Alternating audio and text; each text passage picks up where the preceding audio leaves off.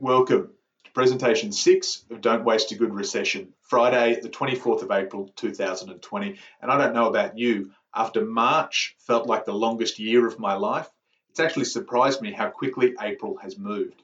Now, maybe that's a reflection of my business shifting from respond to planning for the future. I'd love to hear how you've experienced time over the last few weeks. Is it still dragging? Is the lockdown, the homeschooling, some of these challenges still holding you back? Or are you finding some momentum, some headspace, some freedom again? Please let me know in the Facebook group or in the comments. A very, very quick thank you as well to everybody who has been leaving comments, sending me direct messages, joining the Facebook group, subscribing on Spotify, on YouTube. I'm particularly grateful for everyone who's been leaving formal reviews and who has been sharing some of these links around with their networks. I'm here to spread some positivity and practical advice. You can help me spread that positivity, then at the end of the day, we all benefit. Now today, we've got a little bit of positivity and a whole lot of practicality as we're jumping in and talking about in more detail your cash flow cycles and how cash is king right now and what you can do about it in your small or medium-sized business. Of course, we're going to start with our weekly meditation. So if I could just get you, please, just lean back into your chair, close your eyes. We're going to start with some deep breathing. A big deep breath in through the nose and out through the mouth. Feel free to make noise if that feels the most comfortable. In through the nose and out through the mouth.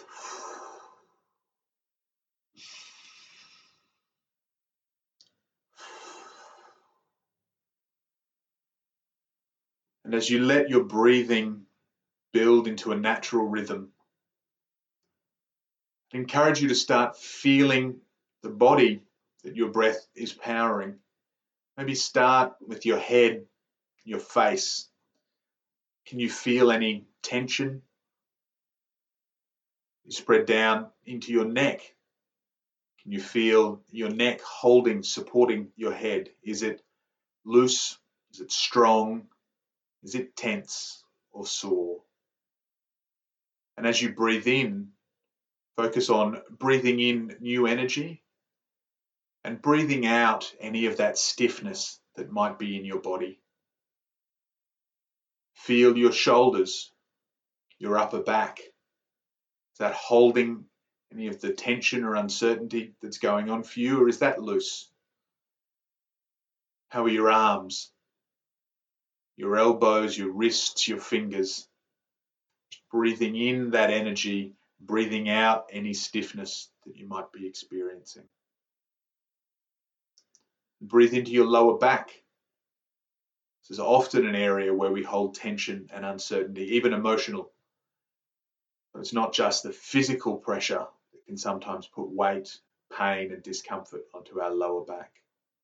So breathing in and breathing out, just releasing some of that tension, some of that uncertainty. And down into your legs, your quads, your glutes, your bum, sitting on the chair, having the weight taken for it, and yet sometimes still holding some of the weight. As you move through the body, can you feel those different areas that maybe you weren't previously aware of? As we continue down through your knees, feel your ankles, feel your feet. Maybe they're on the ground, maybe they're up, feeling how they support you and whether they need some loosening, some new energy to breathe through them. Our body, like our mind, like our business, is an incredible machine. It does an incredible job sometimes of hiding from us the tension, the weight, the pain that we might be experiencing.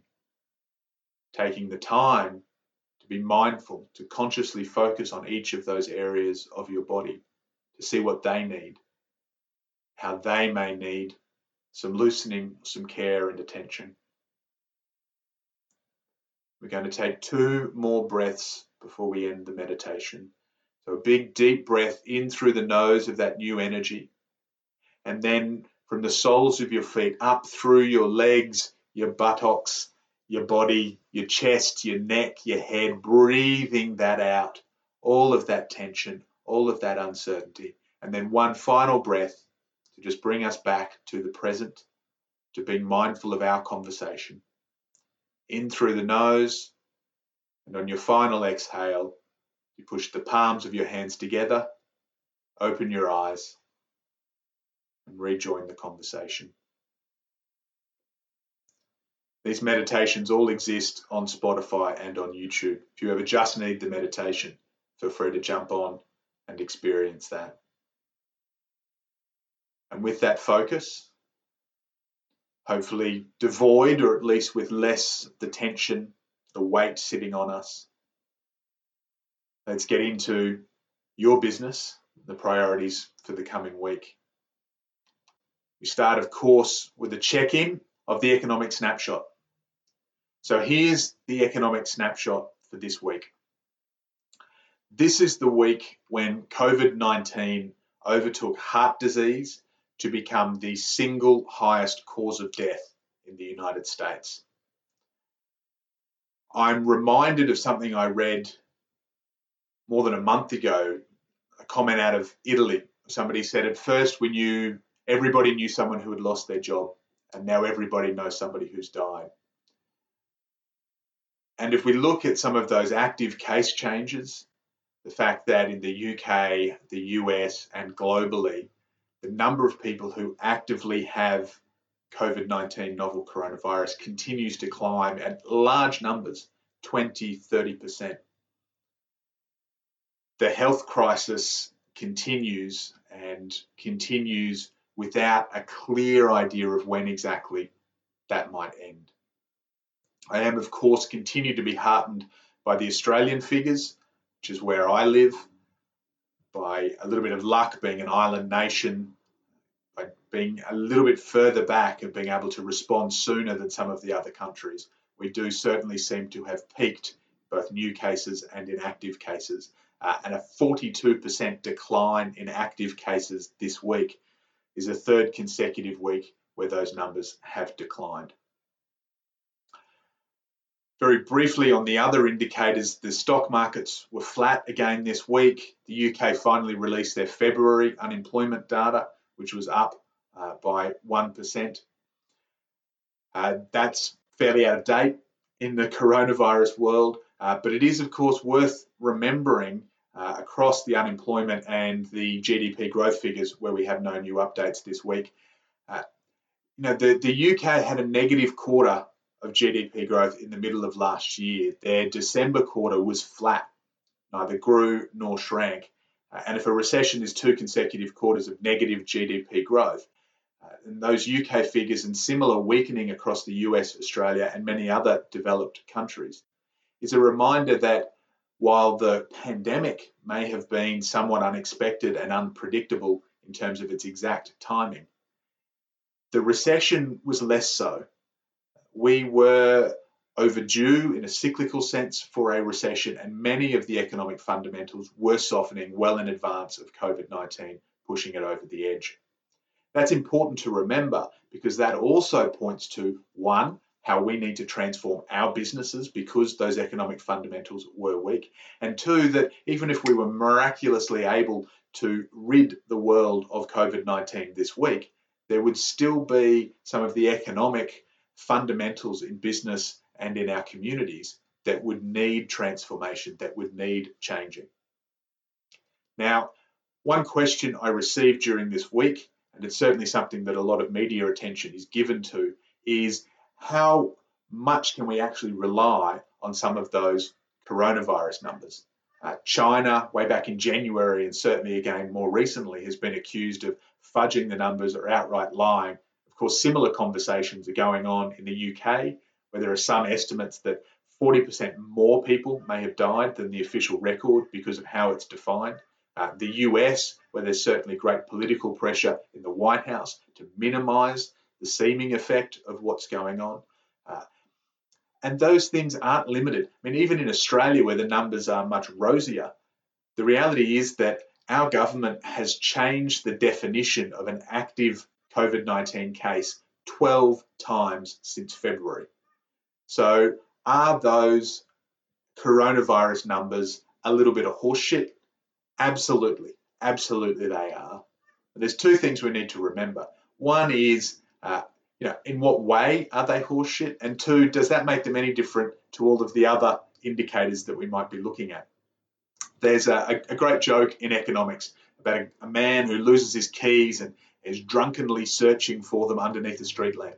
And a police officer walks past and asks him what he's down there doing. The man says, I've lost my keys somewhere and I'm searching for them. The police officer says, are you sure that you dropped them underneath the lamppost? The man says, no, I dropped them in the bushes, but there's much more light over here.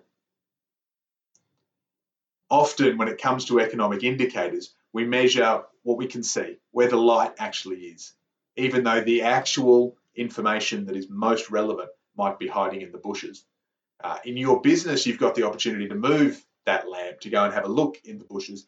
In the economy in general, we often need to take the data that we have and work with it. My question then is not, are these numbers a bit of horseshit? Because of course they are. My question is, are they consistently incorrect in the same direction? Nate Silver, in his book, The Signal and the Noise, talks about the difference between accuracy and precision. What we look for in any kind of measurements is a combination of both. The numbers are both accurate, they're very, very aligned, and precise. Accurate, they're aligned on the bullseye, for example, and precise, they're very, very close together. It's possible to be one or the other. What I certainly hope for in these indicators is a degree of precision. They're all clumped together in the same incorrect area of the bullseye. They may not be fully accurate, but if they're inaccurate in the same direction every week, then we can at least still be using those trend lines. And yes, coronavirus numbers are somewhat unreliable. At least we have some consistency as we measure those trends week to week. The markets, we think about the stock markets, so much noise. They were very flat again this week. In some ways, all of the uncertainty at the start of the pandemic saw those drops of 20, 25, 30%. The uncertainty now means that many of them are treading water.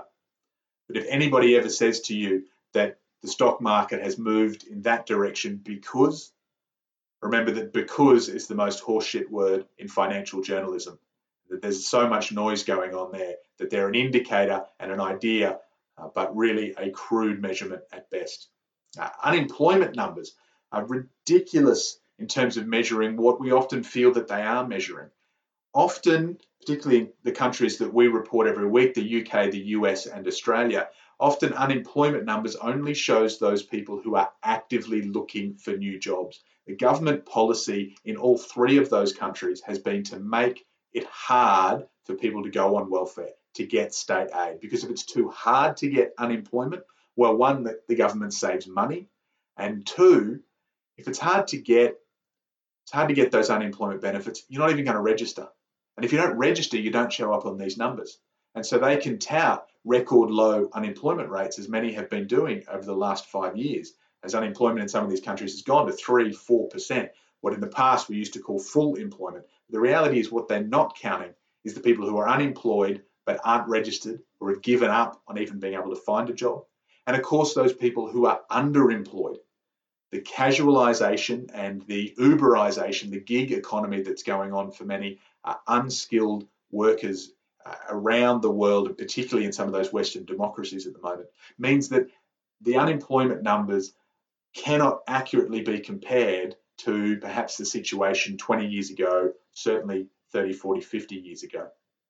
The actual number of unemployed and underemployed people, according to some estimates, may be 3 times higher than what we see in those official figures. And that was before the recession. Remember, those unemployment figures that sit around 4 and 5% don't fully encapsulate the end of March and what's happened in April.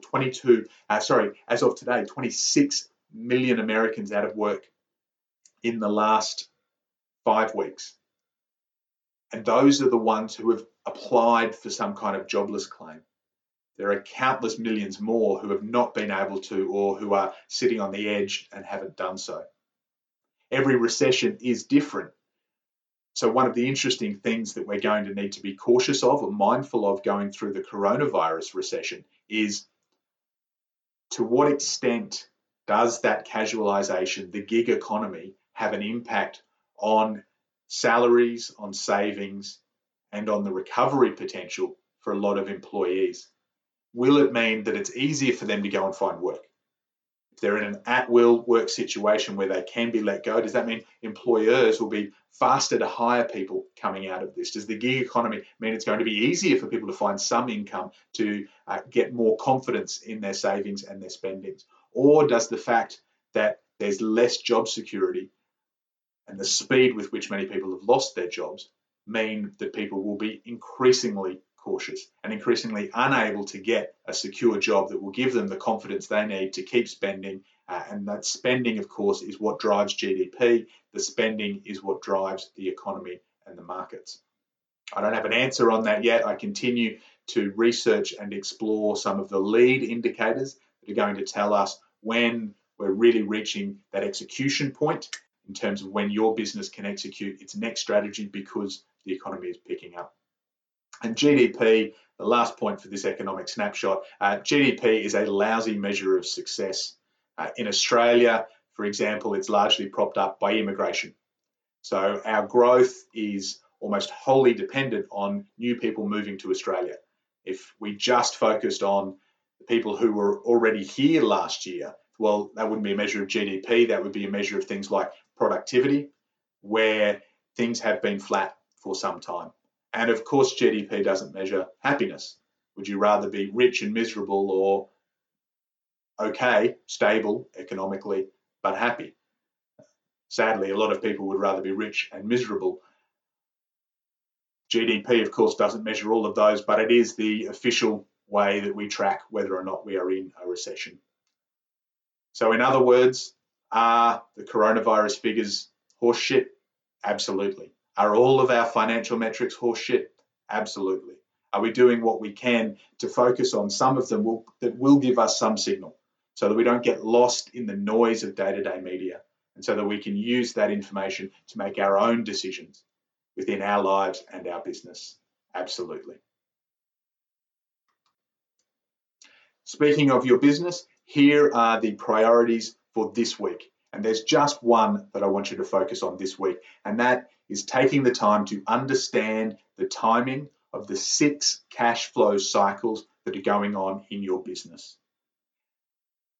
As we'll talk about later in this presentation, there are 6 different ways that your business is spending money in order to achieve a return, and each of those, the money gets held up. The faster money can move through each of them, the sooner you turn it over and turn it into profit, or at least revenue, to keep your cash flow moving and your business afloat. Measure where each of those is at, and then identify opportunities in each of those to possibly improve and speed up the flow of cash to improve your business. So let's talk about the 6 cash flow cycles and why that's so important. You may remember from our conversation last week about when will the coronavirus recession end, that increasingly small and medium-sized businesses are getting out of the respond phase, that immediate, usually around 3 months, sometimes faster, sometimes slower, where the recession first hits.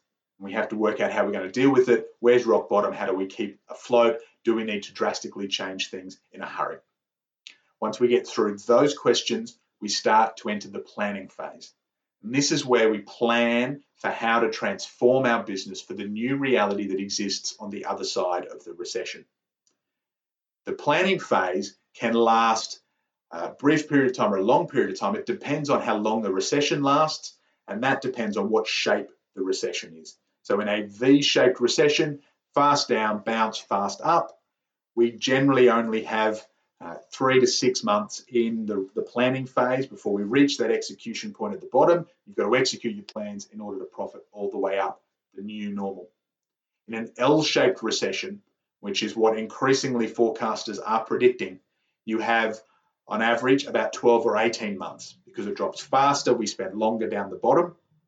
You've got to make sure that you hold your nerve through that period, keep the business moving, keep that planning happening before the execution point that finally comes.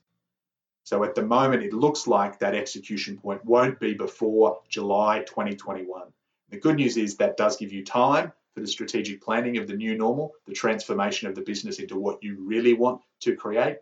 Of course, it makes it even more critical in that respond and as we move into the planning phase to make sure that you are monitoring and continue to manage the cash and the cash flow in your business. As we know, revenue is vanity, profit is sanity, and cash is king.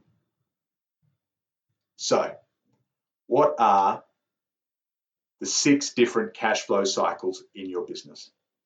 The first is the marketing cycle. So in most businesses, there is some kind of marketing that takes place, and that takes place before anything else can happen in terms of money coming into your business. The marketing cycle leads to the sales cycle. The sales cycle is that time it takes from an inquiry until you actually get a lead. Now, in businesses that carry some kind of inventory, maybe that's stock, maybe that's materials that you need to manufacture or to deliver your service. You can technically look at inventory management around things like the capacity of a professional services team, although it gets a little bit tricky and nuanced and possibly unnecessary in most small and medium-sized businesses. That inventory cash flow cycle is that period between buying stock and actually selling it. The selling of the stock or the delivery of your services is the delivery cycle. Once you have a customer, getting the delivery. Of course, once you've delivered the work, you have to bill it, got to get the invoice out, get the payment. And that payment cycle is the last of the 6. So those are the 6 cash flow cycles in a business: marketing, sales, inventory, delivery, billing, and payment. Incidentally, for those who were fans of my Blackboard Fridays web series or have done the one-on-one coaching work with me, you'll recognize the colors that we use there: the green for growth, the blue for revenue, and the red for your administration. For those of you who aren't familiar with that, do go through some of the previous videos to have a look at how that tool, the color coding, can really help you to understand the workflow, the money flow, and your own time management within your business. So let's go through each of those in detail. And this is the question I want you to be asking yourself this week. Go through each of these 6 and use either the data that you have available or the gut feel. If all you have is a gut feel, you're still better with a gut feel in the bushes than looking under the lamppost where you know those keys are not actually hidden. So for the marketing cycle, the question is, how long does it take for a marketing initiative to create a lead? And so, for example, it might be 60 days. 60 days between you putting some ads on Facebook, between writing an article, between putting out a newsletter, for that to actually lead to somebody coming to you and saying, okay, I would like to talk about your services. Once they've come to you, then we're in the sales cycle. The question there is, how long does it take your team, yourself, your salespeople to turn a lead into a client? An example I've got here is 30 days. Maybe it takes a month, a couple of conversations perhaps, or some decision-making time on behalf of that new customer before they will actually make the decision to buy. Where relevant, the inventory cycle asks, how much stock do you carry and for how long? The time you want to put there, and I've got 45 days in this example, is the extreme. So if you carry stock for a maximum of 45 days, if you were to run low today, you would put in an order for 45 days worth of stock. Then even though at the end of that, there'll be stock that does get sold very, very quickly, and tomorrow you'll sell some of that stock very, very quickly. We want to count the whole 45 days because that's the maximum time that your cash is tied up in all of that inventory. It slows down the flow of cash. One of the really fascinating larger economic impacts of this recession is the impact that the pandemic has had on just-in-time manufacturing. So this was an initiative that came out of a lot of lean manufacturing, Six Sigma, certainly a lot of the production line and the work of the Japanese manufacturers to really make their businesses as efficient as possible.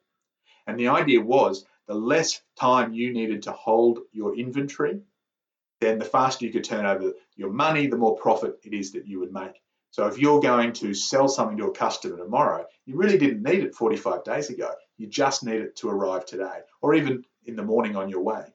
You need it just in time.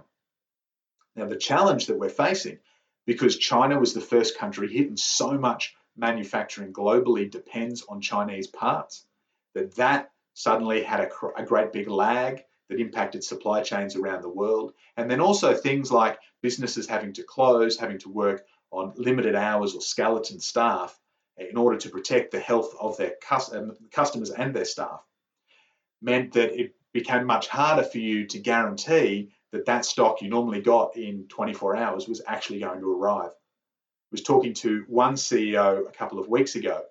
Now, the warehouse for one of the products that they install is just a 10-minute drive from them. But at the moment, it's taking an average of 5 days for what used to be a 24-hour turnaround, because it goes to a distribution warehouse. The business that is in the business of supplying those materials has outsourced that distribution to make their business as efficient as possible. But because of the overwhelm that's on a lot of delivery systems right now and the ability of staff to be there and to work, that whole process has slowed down. So for this CEO, what used to be we're going to need some stock for next week, let's order a week at a time, has suddenly become, we need to be thinking 2 to 4 weeks ahead. So that's now money that he's spending today, which he's not going to be able to get a return on for 2 to 4 weeks, where he used to get that much, much faster. And you can start to see that there's no right answer for some of these. You've got to make decisions as to what's best within your business. After the inventory cycle, if you skip that because you don't carry any kind of stock, you don't want to use the analogy for people resources, the next one is then the delivery cycle. So once purchased by a client or a customer, how long does it take you to deliver your product? Now, in a retail store, that's fairly immediate. Somebody comes in, they buy something off the shelf, and you deliver it immediately. Some retail environments, it might be, and online is an example of that, where there is a delivery time. And some, for customer bespoke work, it might take time to actually manufacture and create it and then to ship it before the customer can deliver it. And of course, in a professional services environment, it can take quite some time to deliver a project, to deliver a piece of work. And the example I've got there is 45 days. So once a customer says, yes, I want to buy it, it can still take your business 45 days to actually deliver it. And then once they've delivered it, got to go to the next. So the billing cycle, how long does it take you once delivered to actually send the invoice? The example I've got there is 15 days. Many small businesses that I know only run their billing cycle once or twice a month. It's certainly not something that you want to be doing every single day. And yet that means that for work that gets delivered the day after you send out your invoices, you may not actually bill them for another 2 weeks, half a month, 15 days. And of course, once invoiced, we get to the 6th and final of the cash flow cycles, which is the payment cycle. How long are your average debtor days? The example I've got here is 45 days, which is not uncommon in many businesses that I work one-on-one with. When I first go in, we have a look.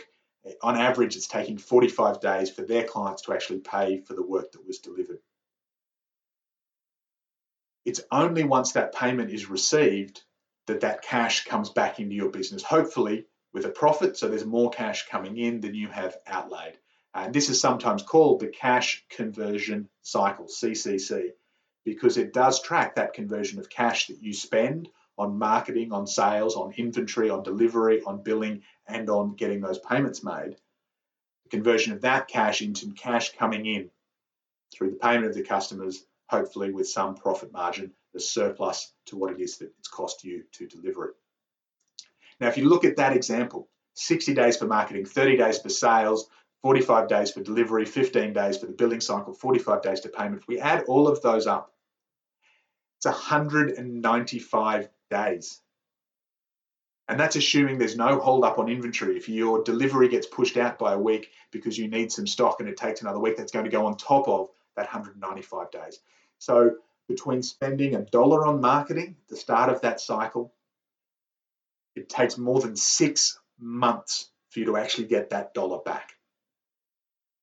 And when I go into a business, and even yourself, if you've ever looked at cash flow, And if you've watched my Blackboard Fridays 5-minute video on the impact of debtors on cash flow, you might ask yourself, well, okay, cash is king right now. I know I have a bit of a debtor issue that's blown out. So instead of looking at the whole cycle, most small and medium-sized business owners, in my experience, jump straight to the debtors. And look, that's understandable. It's the last step in the process. It's the fastest step where making a difference will put cash in. And it's also, in a sense, the most profitable use of your time. It's work that's already been sold and delivered. You don't need to do any more work to access that money. You just need to get paid.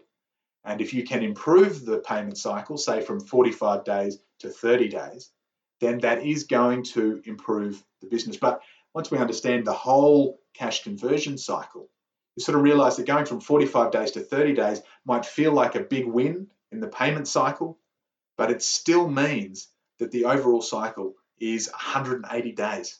I mean, woohoo, we're under 6 months, but that's not really the outcome that we ideally want to be looking for. And so that's why this is your task this week, to really make sure that your business is ready to start looking longer term, to start that strategic planning. You've got to fill in those boxes. And to help with that, we're going to run through some case studies to end this presentation. Your task this week, fill in each of those boxes. Get accurate data if you can, use your gut feel if you can't. For those listening on the podcast, and for those who maybe have the video up in another tab right now, I'll run through those 6 again so that you can remember them or write them down. How long's your marketing cycle? From spending money on a marketing initiative to receiving a lead, how long does that take? Your sales cycle, from that lead coming in to actually closing the client, how many days? The inventory cycle, how much stock do you carry? Your delivery cycle, from that client making a decision to work with you to actually delivering the work, how long does that take? Your billing cycle, how long does it take you once the work is completed to actually get the invoice or the bill out the door? And then the payment cycle, how long does it actually take for payment to be made? And once you've got an idea of the days, the numbers on each of those, ask yourself, which ones hurt the most? Looking at the numbers or just on your gut feel, which ones are most impacting your business? And what can you do and your team do to improve those numbers? Let's look at some examples. So I've got a number of different examples here, which are partly based on some of the more active members of our Facebook group. So I've tried to make these as relevant to all of you as possible. You probably won't recognize yourself some of these aggregates of many clients in that industry that I've worked with one-on-one over the years. However, you may resemble some of the comments, absolutely. I'm going to start with, potentially a quite nice business model in terms of the cash conversion cycle. This is a COD, cash on delivery, trade business. We go through the numbers for this business. The marketing cycle is 30 days. So the example I'm using here is somebody that does some annual work.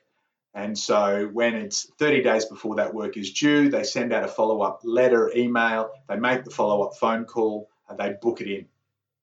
Now that 30 days could actually be a lot less. If they were just using, say, Google AdWords, then that could be reduced to even 0, depending on how their budget works and how strict we want to be about some of these definitions. So if they were getting all of their work from Google, from people who are ready to buy immediately, then that market cycle might be a couple of days or none at all.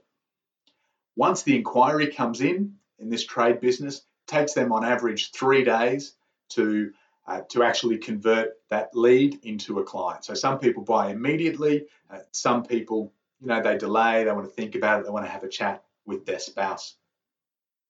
The delivery cycle is 8 days. Now that would be quicker, but we're booked up that far in advance. If you book with us today, we can't actually get out to you until the middle of next week. And that's a pretty good thing to be having in business. In this case, their inventory cycle is at 30 days. They hold 30 days worth of stock. That does tie up some of their cash, but they always have enough stock on hand, so it's not delaying the delivery cycle. In terms of the billing cycle and the payment cycle, those are both 0 days because it's cash on delivery. Tradesperson goes out onto site, does the work, gets paid immediately. And as you can see, between the inquiry, so the start of the sales cycle, to payment being made, it's just 11 days. And compare that to the 180, the 195 that we were just talking about. And there's things here that they could do even better. Some sales training might turn that 3-day sales cycle into 1 or 2. Yes, their stock is being held up. There's some inventory or warehouse procedures they could do to shift that perhaps to 15 days. They could do more decision point marketing like Google AdWords. The inventory cycle extreme would be to just buy what they need at Bunnings or at a warehouse, Home Depot, on their way to the actual client. And that's when the conversation, if you're listening to that, you might start to push back because you can see how it breaks down. It's absolutely possible for us to reduce some of these days enormously. If we just did AdWords, if we only took bookings that were immediate, if we bought stock on our way to the job, if we had so many guys, gals out on the tools that we could be there in 24 hours, we could reduce that cash cycle from 11 days, which is still pretty good, down to 1 or 2 at a maximum. But the profit margins on those jobs are going to be pretty dire. You suddenly got a whole lot of excess capacity in your tradespeople because they're available, sitting around on their hands, twiddling their thumbs perhaps, probably not both on their hands or they're twiddling their thumbs. Buying stock at Home Depot is going to be more expensive than getting it in from your supplier. And so even though that ties up cash, it does improve your profit margins. And that's a balance you want to keep making. Revenue is vanity, profit is sanity, cash is king. All 3 of those are connected, and you can't focus on cash at the expense of the others, or you'll have money coming in but not actually be profitable, not actually be able to cover all of those expenses ongoing. Let's have a look at another industry example. This is a professional services firm. Now the marketing cycle there, we've got 120 days. So this is using the example of a business that does a lot of events, whether online, live events, in order to try and attract new people, new awareness into the business. And it can take them, on average, about 4 months between running that event and actually having the inquiry that falls out of it. Some people might only come to them a year or 2 years after that event. They've done a great job of planting a seed, but it doesn't rapidly turn into sales and opportunity. And maybe that's one of the reasons why so many professional services businesses, accountants, don't actually spend a lot of money on marketing. They don't invest in that. It's not just because they don't necessarily understand it. It's because from a cash flow cycle, they're not willing to take some of the risks in order to put that marketing out there, knowing it can take some time in a cash flow cycle to be returned. ROI is great. Speed of ROI is something that you want to always factor in. But if it's a great marketing initiative that brings in over time far more clients than it actually costs you, it's probably worth doing because 1, it will help grow your business, and 2, that may be something your competitors are scared of. So when I look at 120 days, I go, that's a lot. I want to know why that is and what decisions were made. Were they conscious decisions or were they not? And if they weren't conscious decisions, with that information, would we make the same decision? The sales cycle in this firm is 45 days. Now that reflects at least 2 meetings and some of the uncertainty that goes on for somebody to change their professional services provider. So they'll want to meet with you 2 or 3 times. Most of the time that's not a, can we come back tomorrow and have a second meeting? It's, look, let me think about it. Let's do something next month. And so that sales cycle drags for 45 days. I've put not applicable to the inventory cycle. As we've discussed, there are ways to take inventory as a concept and apply it in fairly much every business. For these guys, it's not something that we worry about. The delivery cycle for them is 30 days, so it takes on average about a month to deliver the piece of work that a client might ask for. And once that work's been done, they're doing that whole we invoice twice a month kind of process, so it can take up to 15 days for that invoice to actually go out, and their debtors were at 45 days. If we add all of those up, that's 255 days from the marketing event into cash. And if we do the numbers on that, so the dollar spent in marketing, and in an accounting business, a lot of professional services businesses, they often think about a 3-time return on a lot of their expenses.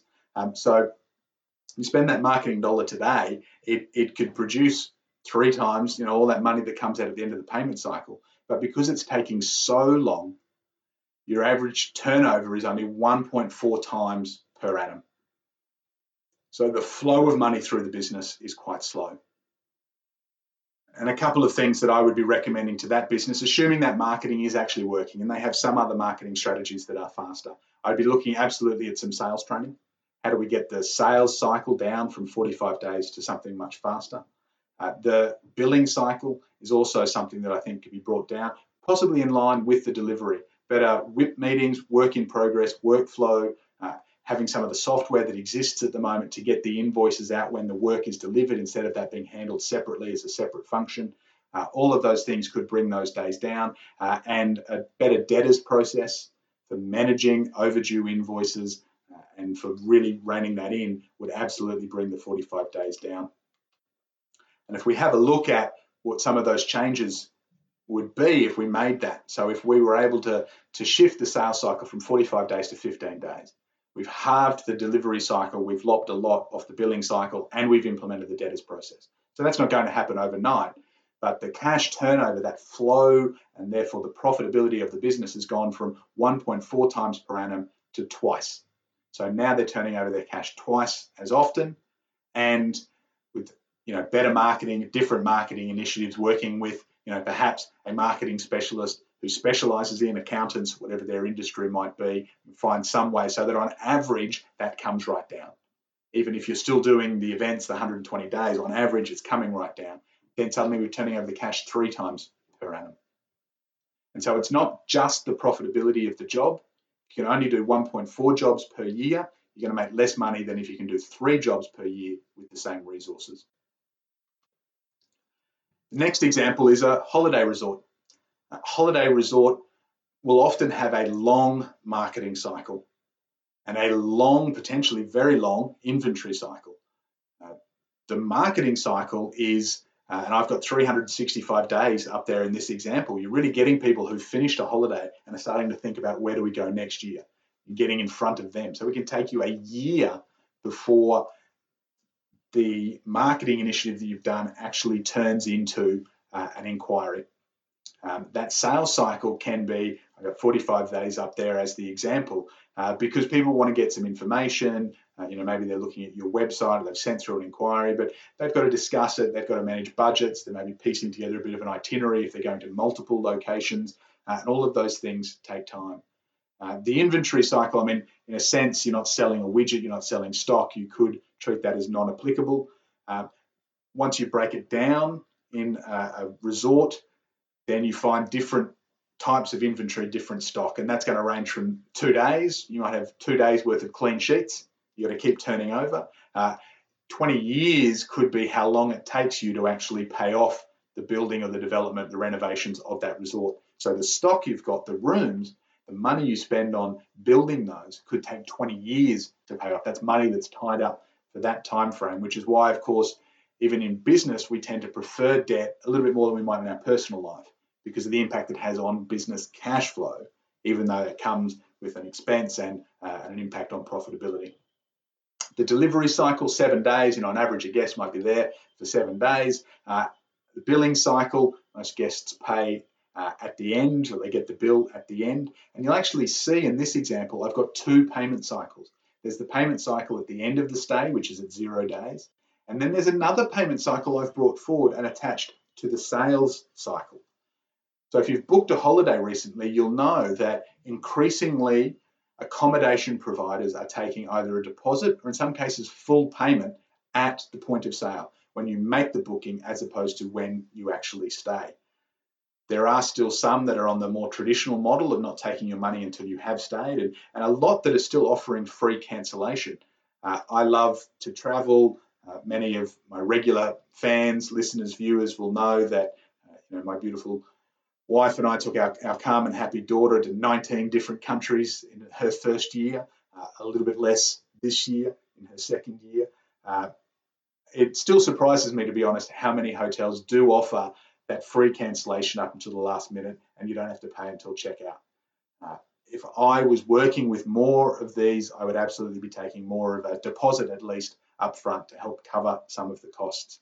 It's going to be very interesting, of course, to see how these businesses transform, because so many of them have been absolutely smashed by the pandemic and ongoing by the recession. The last of the cash flow cycle examples that I'm going to use is a SaaS business, software as a service.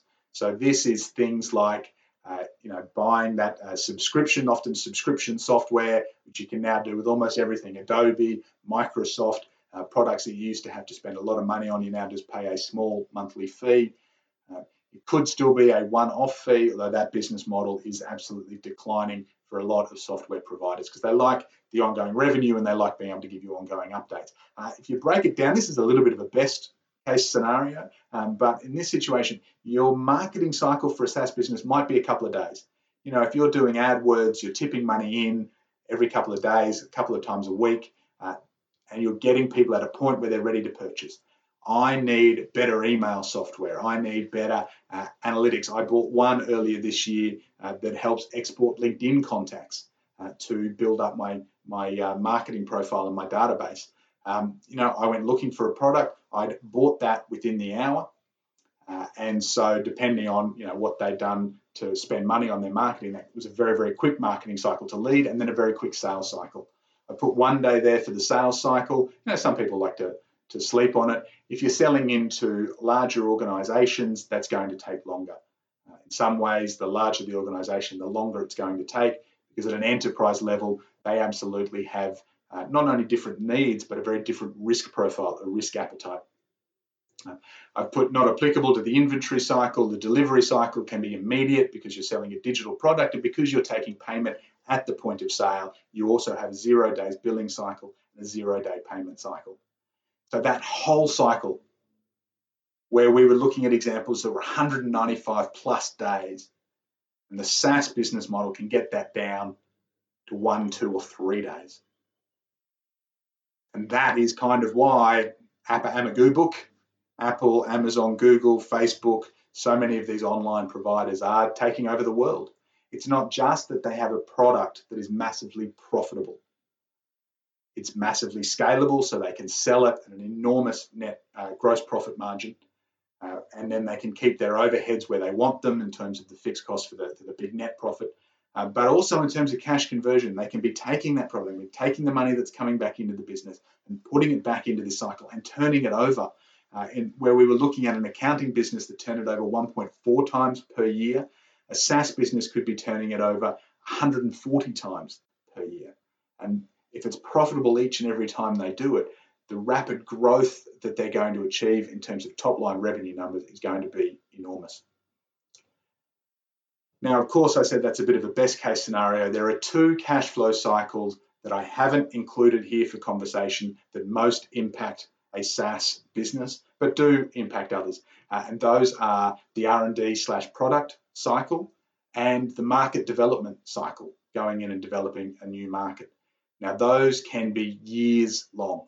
To develop the product that you can then sell through a SaaS method can take you years. And there are analogies. If you think about construction, if you're building an apartment block, it's going to take you 1 to 2 years, perhaps even more for larger projects, to actually build the product before you can really get into the sales and the delivery cycle. And of course, that's an industry that works a lot of pre-sales, bank loans, and those things to just manage the cash flow from an asset that they can't be turning over multiple times, where they can't build the first floor and sell all of those before they build the second. And right now, have a chat to medical supplies. How many businesses have pivoted right now to providing more medical supplies, ramping up their medical supplies? That's a new product initiative, or it's new market development. And even if they've got the capacity within their delivery team to do it, cash has to go in, has to be spent, has to be invested in product development, in market development, that takes time to flow through. Of course, you're hoping that those are largely a one-off investment that then funds that business, and where you can then pivot, refine, improve, modify small innovations with your existing market to grow your business, so you don't have to go through that entire process over again. But the time involved is one of the reasons why at a certain point in their business life cycle, the Amagoobook type businesses shift from a lot of internal development to acquisition. because when you acquire another business, you cut out all of that lead time in R&D. You're buying something that's ready or almost ready to go to market. And even though it might cost you more money, you haven't had that money tied up and you haven't bet on any losers because you're buying the businesses or the teams that you want and you know are actually going to succeed. So there you have it. Your actions this week: delivery cycle, sales cycle, inventory cycle, delivery cycle, billing cycle, payment cycle. How many days in your business and which of those do you need to focus on to accelerate the cash flow through your business and make sure that you maintain the cash that right now continues to be king? As always, join the Facebook group, subscribe on YouTube or Spotify. Please continue to leave reviews, likes, to be sharing these. That's much appreciated by me, and it just means we've got more people to be having the conversation with. And you can, of course, join the mailing list as well at jacobaldridge.com. I'll see you all next Friday.